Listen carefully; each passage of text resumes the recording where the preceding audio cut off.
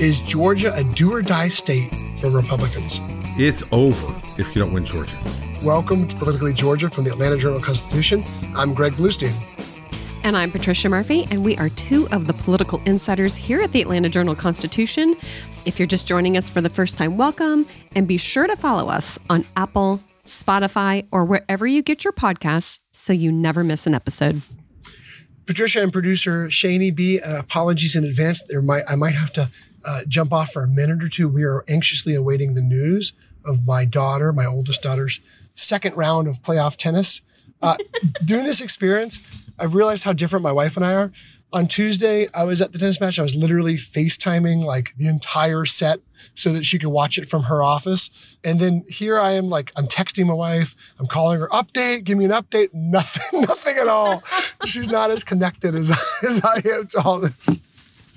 You're just reporting the facts, no matter who your audience is. And she's probably a lot more like in the zone right now, cheering on her daughter. Whereas she's like definitely more of a tennis mom.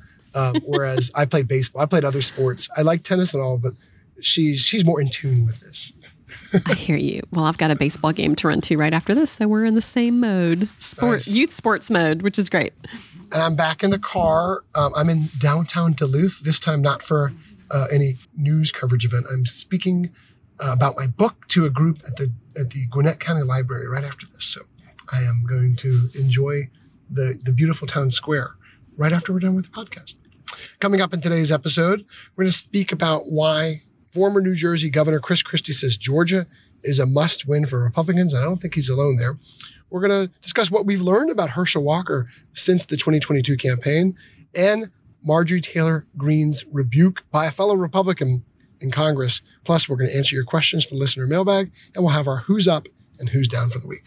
This is Politically Georgia from the AJC. In Atlanta, one voice has stood out for over 4 decades. An AJC original, The Monica Pearson Show. Let's talk about how you got to ESPN. Revealing interviews. You are known as America's doctor, but I want to know who you were before that. When you have a different name, you have different color skin, it can be tough. With Atlanta's most famous faces as you've never seen them before. I'm telling my story. This is the American dream. The Monica Pearson Show, streaming now on AJC.com. Patricia, I don't think this comes as a huge shock, but it is significant nonetheless. This is former New Jersey Governor Chris Christie, no fan of Donald Trump, also a former presidential contender, on the Ruthless podcast earlier this week. It's over if you don't win Georgia. I mean, look, I know there's a way that you can get to 270 without Georgia as a Republican, but if you win those other states, you would have won Georgia. Right. So it's because there's a lot of similar dynamics. And so, to me, Georgia is the very best example. We already know Georgia is going to be one of the premier, if not the premier, battleground state on the 2024 map. We know that both parties are putting Georgia as one of the key 3 or 4, steps to get to that 270 electoral college votes. But it is interesting hearing from someone like Chris Christie, an ardent ally of Governor Brian Kemp, a critic of Donald Trump, who's saying, look, Democrats can afford to lose Georgia, Republicans can't. Yes, exactly. And he said, and this is true, he said there is a path technically without Georgia, 16 electoral votes. You could make that up somewhere. But Georgia has become the kind of battleground state that is also a barometer of where else you're going to do well. So if you do well in a state like Georgia, you can expect to do extremely well in other battleground states like Michigan, Wisconsin. You should certainly have already tied up Virginia, and North Carolina would be very much within your sight. So there's this bucket of swingy battleground states. It doesn't mean they don't lean red or lean blue in one way or another, but Georgia has the same dynamics of a large rural population, a large urban population, kind of those ring of suburban voters who always seem to be up for grabs. Those are the dynamics that drive Georgia. So if you're doing well in Georgia, you will more than likely win the election. If you are losing Georgia, you're probably losing some other states as well. So that's what Chris Christie said. It's also new for us, new within the last several years, that Georgia is not just worth talking about, but worth spending money on, worth fighting for, worth investing in. Republicans used to be able to take this state mostly for granted. That is not the case anymore. Democrats used to write it off. Again, absolutely not the case anymore. So it's a classic battleground state. The issue set is similar to other battleground states. Again, those dynamics are very similar. And so I completely agree with Chris Christie. The road to the White House definitely runs through Georgia. Yeah, when I heard him saying that too, I was thinking of Michigan, Wisconsin, Minnesota, those sort of upper Midwest swingy states. Minnesota stayed in the blue column, but is very close, right? Michigan and Wisconsin certainly swing states. I was thinking of those states because, yeah, it's hard to see those states going in the red column if Georgia is in the blue column, right? So that is where a lot of the battleground politics would go to. Pennsylvania to a degree too. I could see Pennsylvania going either way. Pennsylvania was right there with Georgia in 2020 being one of the last states to be called in that election. But so goes Georgia, so goes a lot of other states. North Carolina is a little further out there as a target for Democrats, but it could certainly be in play depending on who the Republican nominee is and where the electoral college is, where the electorate is, I should say. But I also want to talk about something else Chris Christie said. Let's play the second part of his remarks about Georgia on the Ruthless podcast. I was at RGA that November, in November of 21, and I had three guys who are consultants in Georgia, who I have a lot of respect for, who said to me, Governor, we love you. You're way out on a limb for Kemp here. He cannot win the primary. Purdue is going to beat him easily in the primary. It's over. Mm-hmm. And I said to them, I love you guys, but you know what? None of the three have ever been governor. I have.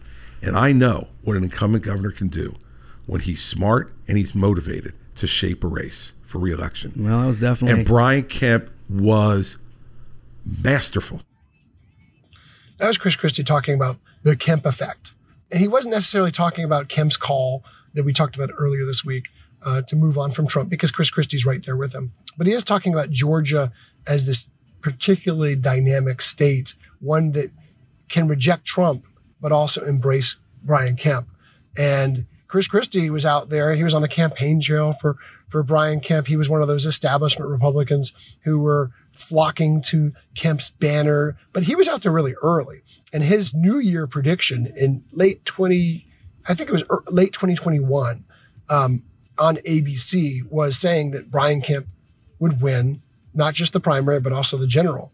And he was roundly mocked by folks, including, he said on that show, George Stephanopoulos, the ABC anchor, who said off air to him apparently that he was crazy for thinking Kemp had a chance. Obviously, that prediction held forth. It was vindicated. But it does go to show you, Patricia, how not so long ago, those three unnamed strategists, and I have an idea who they are, but we're not quite sure who they are, Chris Christie isn't saying, but those three strategists weren't on a limb. There was even Kemp supporters who were privately agonizing over his chances in that 2022 primary against David Perdue, let alone a general election matchup against Stacey Abrams. Oh, yeah. And there were some Kemp supporters who were publicly agonizing over it, incredibly angry that David Perdue had decided to get into that race, extremely angry that Donald Trump had goaded him into it, essentially, and set up this dynamic where Kemp was running not just against Democrats, but against Donald Trump. And at the beginning of 2022, that looked like an almost impossible mountain to climb, honestly. Even we were saying, well, how do you get through that primary and then stay viable for a general election, especially against a really strong general election opponent like Stacey Abrams? But I think the numbers that Kemp posted, nobody would have predicted those in January of 2022. And so that is why after he comes through his primary against Perdue and Trump, it's basically the same person on the other side, with a more than 50-point win, and then turns around and wins the general election by more than 7 points. That's why Christie and other Republicans are saying you've got to pay attention to the example that Brian Kemp set in Georgia. That's how you do it. Now, is it really transferable, I don't know. Kemp was one of the few Republicans in the country who also needed to stand up to Donald Trump in 2020 in that post-election chaos. And he got a lot of goodwill with independent voters for how he handled that situation. I think that was a big part of his appeal to Democrats. Moderate Democrats, to some Democrats and certainly independent voters when it came around to that general election, but just absolutely just demolished David Perdue in particular, who previously had been a really popular Republican figure, kind of a statesman in Georgia. So Kemp really showed them how it was done. And I wrote a column that said something to the similar effect. If people want to win in Georgia, Brian Kemp's got the playbook for Republicans. Absolutely. And if they want to win in Georgia and they're Democrats, take a look at what Raphael Warnock did. They both ran their own kinds of campaigns that were not so deeply partisan. They were plenty progressive and plenty conservative for their bases. But when it came to the way they talked, the way they interacted with voters, the way they approached the entire cycle, it was just a little bit outside of the box. And that's what it has to be in a battleground state like Georgia right now. Yeah, candidates who could claim the center. Governor Kemp would never want to hear me say this, but his role in this election reminds me a lot of Stacey Abrams' role in 2020, where Stacey Abrams became her party's chief advocate for Democrats carrying Georgia. She was the highest profile Democrat in the state at the time. This was as Senators Warnock and Ossoff were running for office. So she was sort of the de facto party leader. Well, now it's Governor Kemp, and Governor Kemp is now the one making this pledge that he will help deliver Georgia for Republicans but he's also warning them, got to focus on the future, can't focus on the past, not a thinly veiled, but not hard to discern hit at Donald Trump. And it goes back to the first segment of the show is Republicans need Georgia, right? If they lose Georgia, odds are they're losing all those other swing states as well that could be even closer than Georgia. So if they lose Georgia, it means the pendulum has really swung to Joe Biden's favor again. And we're going to start seeing those visits. We've already had DeSantis visit. We've had Nikki Haley come and raise some money, but not have a big public event. But we're going to start seeing more. And it'll be really, really interesting to see the reception that Donald Trump does get here. Because as we talked about in the last show, he's up 50-30 in the UGA poll. He's up similarly in some other polls we've seen that are private and public. Maybe not 20 points, but he has a hefty advantage. But we'll see what the reception for him is. And as we talked about after DeSantis' visit, Patricia, we were both there. There's a lot of Republican officials who were openly supportive of DeSantis. The folks you might not, I was somewhat surprised to see out there, with a competitive primary underway, with DeSantis being the number one target for Trump. We haven't had any really high profile endorsements yet from leading Republicans. I think there are a lot of folks are like Governor Kemp who say they have an open mind about what's to come, but it'll be interesting to see how it all shakes out. Absolutely. And once we start to see more of those candidates, we're going to, really find out what the X factor is for them, that sort of how are they as candidates? Candidate quality, I think, is easy to overlook when we're looking at polls and we're looking at endorsements and money raised. But some people are just not good candidates. They just don't connect. Donald Trump has come out just blazing against Ron DeSantis, and he has an ad about DeSantis for this kind of blind sourced item about a time he was on a jet with his staff and ate pudding with his fingers, and that is just all over the ad that Donald Trump has. And that's the kind of ad that I think works. It just is so effective with this very strange detail. And so we don't know how all these people are going to hold up when it comes to getting attacked by Trump, getting those ads run against them. And how do they respond about Trump? Are they going to be honest and forthright about how they really feel about him? Are they going to kind of soft pedal it? I think all of that's going to really matter to voters and how they assess these candidates. So we're just barely starting to kick the tires on these guys. Patricia, one more question for you before we hit break. I was out, I had dinner with some National Reporter friends who seemed convinced that Governor Kemp's comments over the weekend were a sign that he's going to run for president. They're like, how are you not taking that as a signal? I told them I was still very skeptical of that line, that set aside the fact that Governor Kemp himself has said he's not planning to run for president at all, because I know folks can go back on that. And he still hasn't taken any of those major steps to run. We're not seeing him travel the battleground states. And yet, at the same time, he is positioning himself just in case, right? To be, if other candidates fall flat, he could be sort of a draft Kemp type candidate as an alternative to Donald Trump, sort of, break the glass just in case scenario, emergency, how do I phrase that? It's emergency just in case, break this glass, that kind of candidate.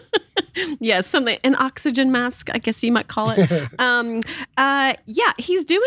He's taking the steps he needs to take in order to be involved in the presidential election. He's not taking the steps right now in order to be at the front of the presidential election. He does not have the kind of staff, does not have the outreach, does not have the national fundraising network, has never been to Iowa. These are just the basics that you have. Ron DeSantis right now has a larger campaign staff when you look at his the super PAC that's being formed to support him here in Georgia. That super PAC staff is larger than any campaign staff that Brian Kemp has. So it's he does not have a secret plan right now that he's not concocting this machine to unveil suddenly and say, and now I'm running for president. But yes, I do think he's keeping his options open. I think he's keeping himself in the mix and out there. Certainly, he could be talked about as a vice presidential nominee or candidate with somebody who's running. I think that would be a natural. And yes, I do think that if something cataclysmic happens, if nobody is running in a way that is putting a dent in Trump's momentum and Donald Trump is staying Donald Trump, I do think there's an outside chance that Kemp could take a hard look at what to do next. It does raise step after step after step of all these dominoes fell. It raised the obvious question of, would he give up the governorship to do that? Leave it to Burt Jones to rise to become the governor, because that's what happens when a governor leaves office, the lieutenant governor. All of those things are legitimate, hard questions to answer. So you skip to the end of that scenario, and it's hard to imagine, but everything's hard to imagine in politics these days, and it doesn't keep any of it from happening. Good point, Patricia. This is Politically Georgia from the Atlanta Journal-Constitution. Hip-hop is a product of Black people. It's a product of Black song and celebration. The Atlanta Journal-Constitution presents hip-hop's most pulled elements are pulled from the South. A Southern hip-hop story. We always go back to that moment of the Source Awards. Everybody wants your rhythm, but they don't want your blues. The biggest names in hip-hop. Atlanta is still the mecca for hip-hop. 50 years. No one can deny one film. The power of the South now. The South got something to say. Streaming now at ajc.com/hiphop. Donald Trump has been indicted in Atlanta. We have so many court dockets to follow, but we haven't really seen anything yet. The Atlanta Journal-Constitution has covered every moment of this historic case. I've been writing about this investigation for 2.5 years. Our team is led by reporters Bill Rankin and Tamar Hallerman. Follow our coverage on ajc.com and listen to new in-depth episodes of the award-winning podcast, Breakdown, the Trump Indictment, only from the Atlanta Journal-Constitution. And we're back to Politically Georgia from the Atlanta Journal-Constitution. Your host, Greg Bluestein, along with your other host, Patricia Murphy. We're also two of the authors of the Morning Jolt newsletter, which sets the stakes and the agenda in Georgia politics. And you can get it in your inbox every morning if you're a subscriber to the AJC. You can join the community right now by going to subscribe.ajc.com/podcasts and get 3 months of unlimited digital access for less than $1. Yes, 3 months of unlimited digital access for just 99 cents. That's subscribe.ajc.com/podcast, so you always know what's really going on. Okay, Patricia, this next segment is inspired by one of the questions we got last week. It was a very good question, a very simple question. What has happened to Herschel Walker? Where is he now after the 2022 defeat? So we answered as best as we knew. We haven't really heard from him. He's not been very active on social media, But you know what? I was inspired. I said, you know what? Let's write a bigger story. Let's do a little bit more digging. And so I talked to a few dozen people. I called a half dozen of his former aides. I looked at some records. I looked at the social media, and I'll just read you some of the quotes from the on the record quotes from some of his allies and deputies. I'm short on details. I have not heard anything from him or his former campaign. I have not spoken with Herschel, but always wish him the best. Those are all from very close allies of him. And then I talked to about a half dozen of them, but what I heard from one of them, not on the record, but on background, which I don't think got into the story, was I haven't talked to him and I don't want to. So we don't think he's back in Texas. He might be back in Texas, but records show that he no longer lists his Dallas area home as his primary residence. He can no longer get homestead exemption there. He sent in his Atlanta home. This is actually owned by his wife, Julie Blanchard. So, we have reason to believe he's still at least spending significant time in Atlanta, but who knows? One of the only public events he's been at was the Horatio Alger Association's awards, to which his campaign donated $250,000. Not that long ago, a few weeks ago, actually. You're allowed to give your campaign cash to charitable organizations even after you've lost. So he dipped into his campaign account of that. He was he was seen at a State Farm office, I guess, making the rounds there not that long ago, but very, very little public appearances, very few social media posts. One of his latest posts was, Second Amendment rights, something like that, but not really out there.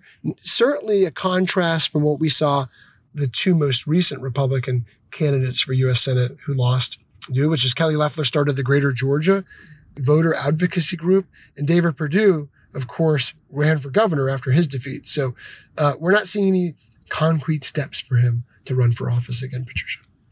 No. And, just as quickly as he got into politics, it feels like he has just as quickly disappeared from the scene. I think candidates take one of two paths. One of them is what Kelly Loeffler has done, which is to stay engaged, to pick up the phone and start making phone calls. If you want to remain in politics, if you want to stay in the mix, it requires showing up. And I mean, man, Kelly Loeffler shows up just about every day. She's still giving money. She has stood up this organization. She's supporting local candidates, state Senate candidates. These are all people who now officially owe her a big fat favor if she ever runs for something else again in the future. She's also, I think, kind of educating herself on the process. She got into politics so quickly. She never really learned the process of getting elected from the ground up. This is taking care of that. David Perdue, on the other hand, yes, he did run for governor, but boy, he has been like Kaiser Sose ever since he lost the governor's race. We have not. It's just like he's like a whisper in the wind. Where did that guy go? I think some of these people take these defeats so personally. It is so devastating. It's your face, your name, your reputation.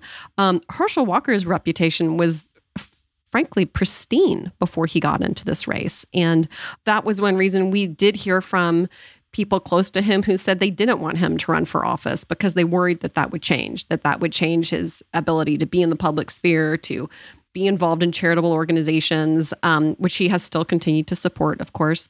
But he took a huge hit in that Senate race, not just the fact that he lost, but the way that he lost and the way that campaign was run left a lot of burned bridges. As you said, a lot of staff are saying, I don't even want to see him. That's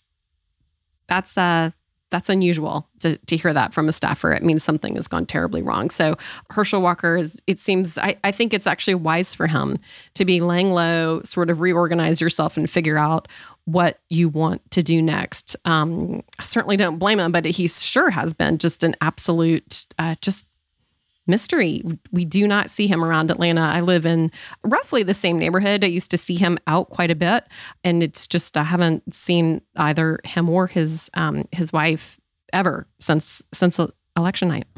And I'll add that there are plenty of Republicans who are A-okay with not seeing him. I heard from after the story ran. I know we've been hearing from them plenty, but I heard it from even more who's saying, "Let's move on. We're ready."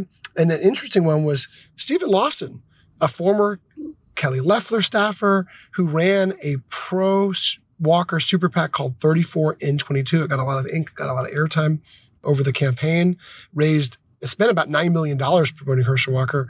He said in as many words, I'll quote him, but he pretty much said it's time to move on. He said, quote, "It's a battleground centered around a competition of ideas, of personal connection, and clearly articulating what you stand for and why. That's the playbook for winning statewide. I'm not sure it's going to change anytime soon. We all know one of Herschel's, he had a lot of challenges, but one of his biggest was he could not clearly communicate his stances on a number of issues. It might not have been the sole factor why he lost. There's plenty, we've written plenty. We've talked about plenty of the reasons why he lost, but that was one of them that it was really hard to hear where he was, even on, policies and issues where Republicans were on the same page on, right? Where it's not a controversy coming out. It was hard to hear where he was. It was hard to pin him down on a message. One other past candidate to compare him to, a past loser, if you will, Jon Ossoff, when he lost that House race in Georgia 6, he was the kind of candidate who got out there, ran his first race, didn't win, but he heard from Democrats the next day, you should run again. You should do this again. This was a tough hand for you. Give it another go. And so he did. We did not hear that about Herschel Walker after this campaign. It was, it was a lot of people saying, why did that ever happen in the first place? So I'd be surprised if he gets back involved in politics. I wouldn't be surprised if he kind of returns to the public eye.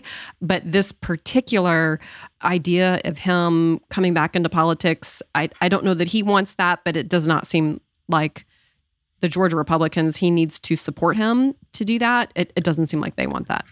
Yeah, on the Ossoff note, it was a perfect point because not long after Ossoff lost, it was very clear he was going to jump back into politics. And one of the first things he did was he made a beeline, he was running for Congress in the suburbs. He made a beeline not for the suburbs, but for a North Georgia rural county. It was deep red, where you talked to a small group of Democrats and kind of laid out a new vision. And to me, that was the beginning of the next phase. We certainly haven't seen that from Herschel Walker. Not saying it's not going to happen, but we are saying he's been very silent and that there are plenty of Republicans who don't want to see that happen. Patricia, let's shift to another Republican, Marjorie Taylor Greene. We don't like often to dwell on the latest controversy she's involved on because there's enough other shows that do. But she was rebuked in Congress by a fellow Republican. Can you tell us a little about it? Yeah. So Marjorie Taylor Greene is a member of the House Oversight Committee. That means that committee, now that Republicans are in charge, are conducting oversight over the Biden administration, bringing in cabinet secretaries, bringing in members of the administration, anybody they feel like is not living up to expectations in particular, anybody they plan on investigating. And somebody like Homeland Security Secretary Alejandro Mayorkas, that is somebody who Marjorie Taylor Greene has already suggested be impeached. He is overseeing the immigration situation, overseeing the situation at the southern border, which is obviously a great concern to Republicans. So Mayorkas came in for an oversight hearing, and got pointed questions from Republicans, but got absolutely ripped by Marjorie Taylor Greene. And here is exactly what she said. How long are you going to continue this outrage, complete outrage, where China is poisoning America's children, poisoning our teenagers, poisoning our young people? How long are you going to let this go on? Congresswoman, let me assure you that we're not letting it go on. We are fighting this. No, I reclaim my time. You're a liar. You are letting this go on, and the numbers prove it. Now, we can disagree, but we've gotten to the point of the language that we're using is not the kind of language that historically we, as members of this committee, we've used. Chair asks the gentlelady if she wishes to seek unanimous consent to modify or withdraw her remarks. I will not withdraw my remarks because the facts show the proof. So in making a ruling on this, it's pretty clear that the rules state you can't impugn someone's character. Identifying or calling someone a liar is unacceptable in this committee. And I make the ruling that we strike those words. Patricia, when we thought that Marjorie Taylor Greene would be a headache for not just Democrats, but for Republicans, we're now seeing it in a different way because she was removed from all of her committees the last term. Now she has that seat on the committees. And it's clear, because the voice you heard last was the Republican chairman of that committee. So it's clear that Republicans, too, are getting fed up with some of her antics. Yeah, getting fed up, and not only moved to strike her words from the record. When you do that, when you have somebody's words taken down, that's a specific House procedure. It also means that they can no longer speak for the rest of the hearing. And so that was that Republican chairman saying, and I don't want to hear another word out of you. That was his decision to make, and he made it. Interestingly, Greene was rebuked for those words against Mayorkas. She was not rebuked officially by the committee for something else that she said to a Democratic member of that committee, Eric Swalwell. Here's what she said. Mr. Secretary, do you believe that all of us have a responsibility to elevate our rhetoric and to denounce anti-Semitism and anti-police rhetoric in this country so that Jewish Americans and police officers can be safer? Congressman, I do. Thank you, and I yield back. The gentleman yields, and now I recognize the gentlelady from Georgia, Ms. Greene. That was quite entertaining from someone that had a sexual relationship with a Chinese spy, and everyone knows it. But I move to take her words down. Completely inappropriate. The chair recognizes the gentlelady from Georgia and asks if she would like to retract those words. No, I will not. So welcome to Marjorie Taylor Greene's world. To your point, Republicans are really the ones having to deal with this. Now, Greene was in this unusual situation where she had this point where she could have pivoted at the beginning of this Congress. Obviously, she was ostracized by Democrats when they were in charge. But after she reached out to Kevin McCarthy and really ingratiated herself to him, when she supported him for speaker, he has stood by her every step of the way, and it really hit the reset button for her in a lot of ways. But the fact that she's continuing to be just a spectacle at these hearings, there's no other word for it. You know, the role of these members, hopefully, is to conduct oversight, find problems, and help to solve those problems. But in Marjorie Taylor Greene's world, the role is to say something so outlandish and offensive, you know you're going to get on the news that night, then you can clip it, you can raise money off of it, you know that Donald Trump's going to see it on TV, you're owning the libs, you're owning the Republicans, you're just owning everybody. So this is not productive, but it is Marjorie Taylor Greene's style, it's her approach, it's the way she wants to represent her constituents, and it's who Republicans have got now that they have brought her into their tent and put her on very powerful committees like the Oversight Committee. That is all the time we have for Marjorie Taylor Greene this episode. But look, it's a sideshow, but it's also an important show because she is one of the most prominent Republicans, not just in Georgia, but around the nation. And she's a legit potential running mate as well. We've been talking about Governor Kemp in that light. Well, Marjorie Taylor Greene is also for Donald Trump, should he win the nomination again. We have no idea if he'll pick her, but certainly she is going to be someone who we're going to be talking about as a potential running mate for Donald Trump moving forward. Okay, now it's time for one of our favorite segments, the Listener Mailbag. And you can now call the Politically Georgia podcast hotline anytime. Leave a question, and we'll play it back and answer your question right here on the podcast. The number is 770-810-5297. That's 770-810-5297. And producer Shaney B and his growing group of interns cannot wait. Hey, but producer Shaney B, before I go into this, I did get an update from my wife. My kid won her first match, lost her second, but doubles won, so the whole team won. And my wife says the girl she was playing against was elite. So my kid's good. She'll be back. She'll be back soon enough. She plays tennis like every day, but she narrowly lost her playoff match for anyone who's interested. Well, you did leave us on the edge of our seats. I did. At the beginning of the podcast. So thank you for that update. And we look forward to more exciting matches and updates in the future. So we got a couple of calls here to the hotline this week. And let's start off with David in Athens. He wants to ask about Wellstar coming to Augusta. I was wondering if y'all could talk a little bit about the Augusta Wellstar stuff with the hospital. I may be mistaken, but isn't Wellstar the company that just shut down the hospital in Atlanta? And if so, why are we trusting them to go into Augusta and take over things in Augusta. I imagine there's a lot of overlap in the populations based on all the charitable work Augusta University does down there. And so I just wondering, what is the reasoning behind this potential transfer and working together? And so, if you could just talk about the details behind that and the reason behind that, I'd really appreciate it. David, what a good question. It's so complicated because you're right. At once, Wellstar is the biggest enemy of some politicians and also their best friend. Because, Wellstar closed down its Atlanta facility, one of the last level 1 trauma facilities in North Georgia, right before the November election. It was not great timing for Governor Kemp. It became an instant campaign trail message from Stacey Abrams and other Democrats who used it to further their calls for Republicans to expand Medicaid. But at the same time, Governor Kemp and his allies really wanted this potential merger with Augusta University's medical system to go through. They're worried that basically Augusta University's healthcare system would be a giant red blotch on the state's balance sheets, and it would be a growing problem.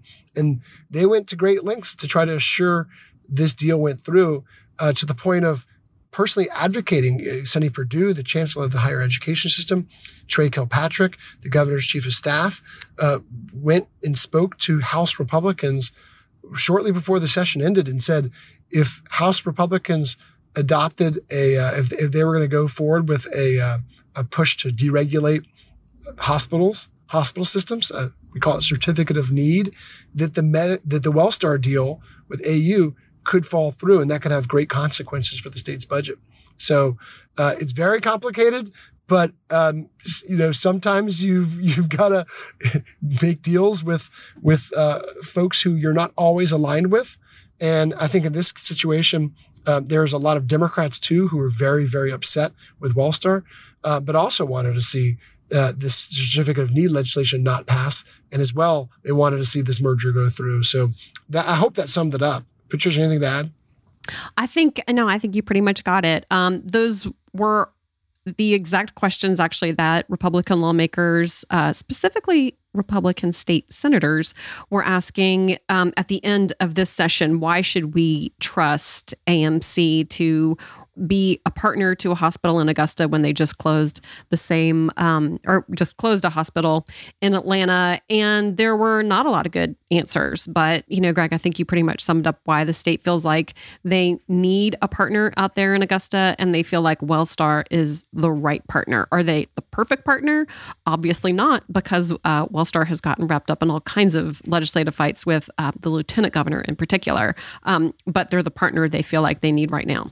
And I think, if I remember correctly, the only potential partner, because if I recall correctly, no other major hospitals even responded or even sought after this merger. So they were the only dancing partners left standing. And now, Patricia, it is time for our Who's Up and Who's Down. We always like to end on a high note. So, Patricia, who's your Who's Down for the week first? So my Who's Down for the week, Greg, is Fox News. They had a $787 million settlement against them issued from a court. There was this massive Dominion voting machines lawsuit against them. $787 million is no small change. Now, they did not have to issue an apology, but I do think that this size of this judgment should give Fox News a lot of concerns about what's waiting for them in another lawsuit from Smartmatic and a number of other legal challenges to Fox News, and the role that they played in amplifying a lot of the lies that the lawyers for Donald Trump were telling after the 2020 elections, including about the elections here in Georgia, even when those Fox News host and Fox News leadership knew that those lies were not true. I would second that. And I would also add Florida Governor Ron DeSantis is my Who's Down for the week, because despite Georgia being, this place where Donald Trump has really struggled, he lost the election here in 2020. Most of the candidates he endorsed in 2022 went down in flames. Donald Trump still has 51% of support among likely Republican voters in the latest UGA poll, very far ahead of the closest competitor, who is Ron DeSantis, only at 30%. So I'd have to say Ron DeSantis being in a hole early on here, even in a state like Georgia, where Trump has faced some of his most severe setbacks. Ron DeSantis, my who's down for the week. Patricia, who's your who's up for the week? My who's up for the week, I don't think this has not been my who's up maybe ever, but here it goes. Donald Trump is my who's up for the week here in Georgia, and it has a lot to do with your who's down for the week, Ron DeSantis, Greg, because you look at the polling for Donald Trump and you look at the field that's out there challenging him, and it's just very hard to see, barring imprisonment, that Donald Trump doesn't get this nomination again. I don't know what stops his momentum. Also, it's very early. These polls could be, it's very hard to poll that GOP electorate state by state, but we continue to hear from those Trump voters who still really, really believe him and like him. And even in a head-to-head against a Democrat, even people who don't like him might vote for him this time around. So he is incredibly resilient despite every indication that he should be sinking like a rock otherwise and shouldn't even be running for president again. He is, and so far the field against him still does not know how to run against him. And that's a dynamic that just hasn't changed. So Donald Trump you are my who's up this week. He has definitely reminded us over the last couple of weeks why he is the presumptive Republican frontrunner. My who's up for the week, Patricia, is another one I've never said before, but a little bit more off the beaten path. The Horatio Alger Foundation, because Herschel Walker ended his campaign with about $5 million in cash, and the campaign finance law lets you give that cash to political supporters and charitable groups as long as it doesn't personally benefit you. So one of his biggest contributions was to the Horatio Alger Foundation. He, of course, received an award from them last year. It was a big part of his campaign trail message. It was also cited as one of the reasons why he skipped one of the early Republican debates before the primary. And he gave $250,000 and was listed as an Eagle sponsor for this year's awards. It was one of his only, his most prominent public appearances since his defeat. And they got a cool $250,000 from donors to Herschel Walker's campaign. So, Patricia, I got to say the Horatio Alger Foundation with that lump of cash is my who's up for the week. That's about all the time we have for this show. Thanks so much for listening to the Politically Georgia podcast. You can count on new episodes to come out every Wednesday, every Friday, whenever news breaks. We'll see you next time on Politically Georgia from the AJC.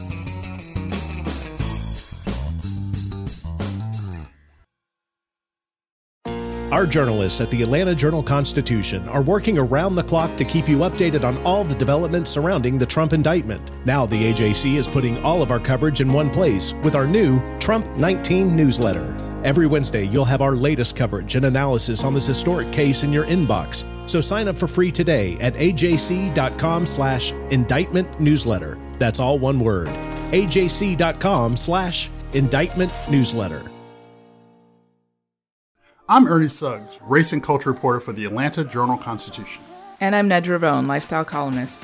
Atlanta has been known as the Black Mecca for so many years, but that means something different to everybody. It means everything to me. I've been living here for 24 years, and I am still amazed at how rich the city's Black culture continues to grow. Every day I wake up, I learn something new. Well, you all can learn something new by subscribing to the Atlanta Journal-Constitution's new newsletter called Unapologetically ATL. It's all about the people, the events, and the entertainment happening in Metro Atlanta that Black people might want to know about. Like historically Black colleges and universities. Atlanta's thriving art scene. And the city's growing neighborhoods. Wherever you live, we want to hear from you. We want to hear what issues are important to you. So subscribe today at www.ajc.com/unapologeticallyATL. Only from the Atlanta Journal-Constitution.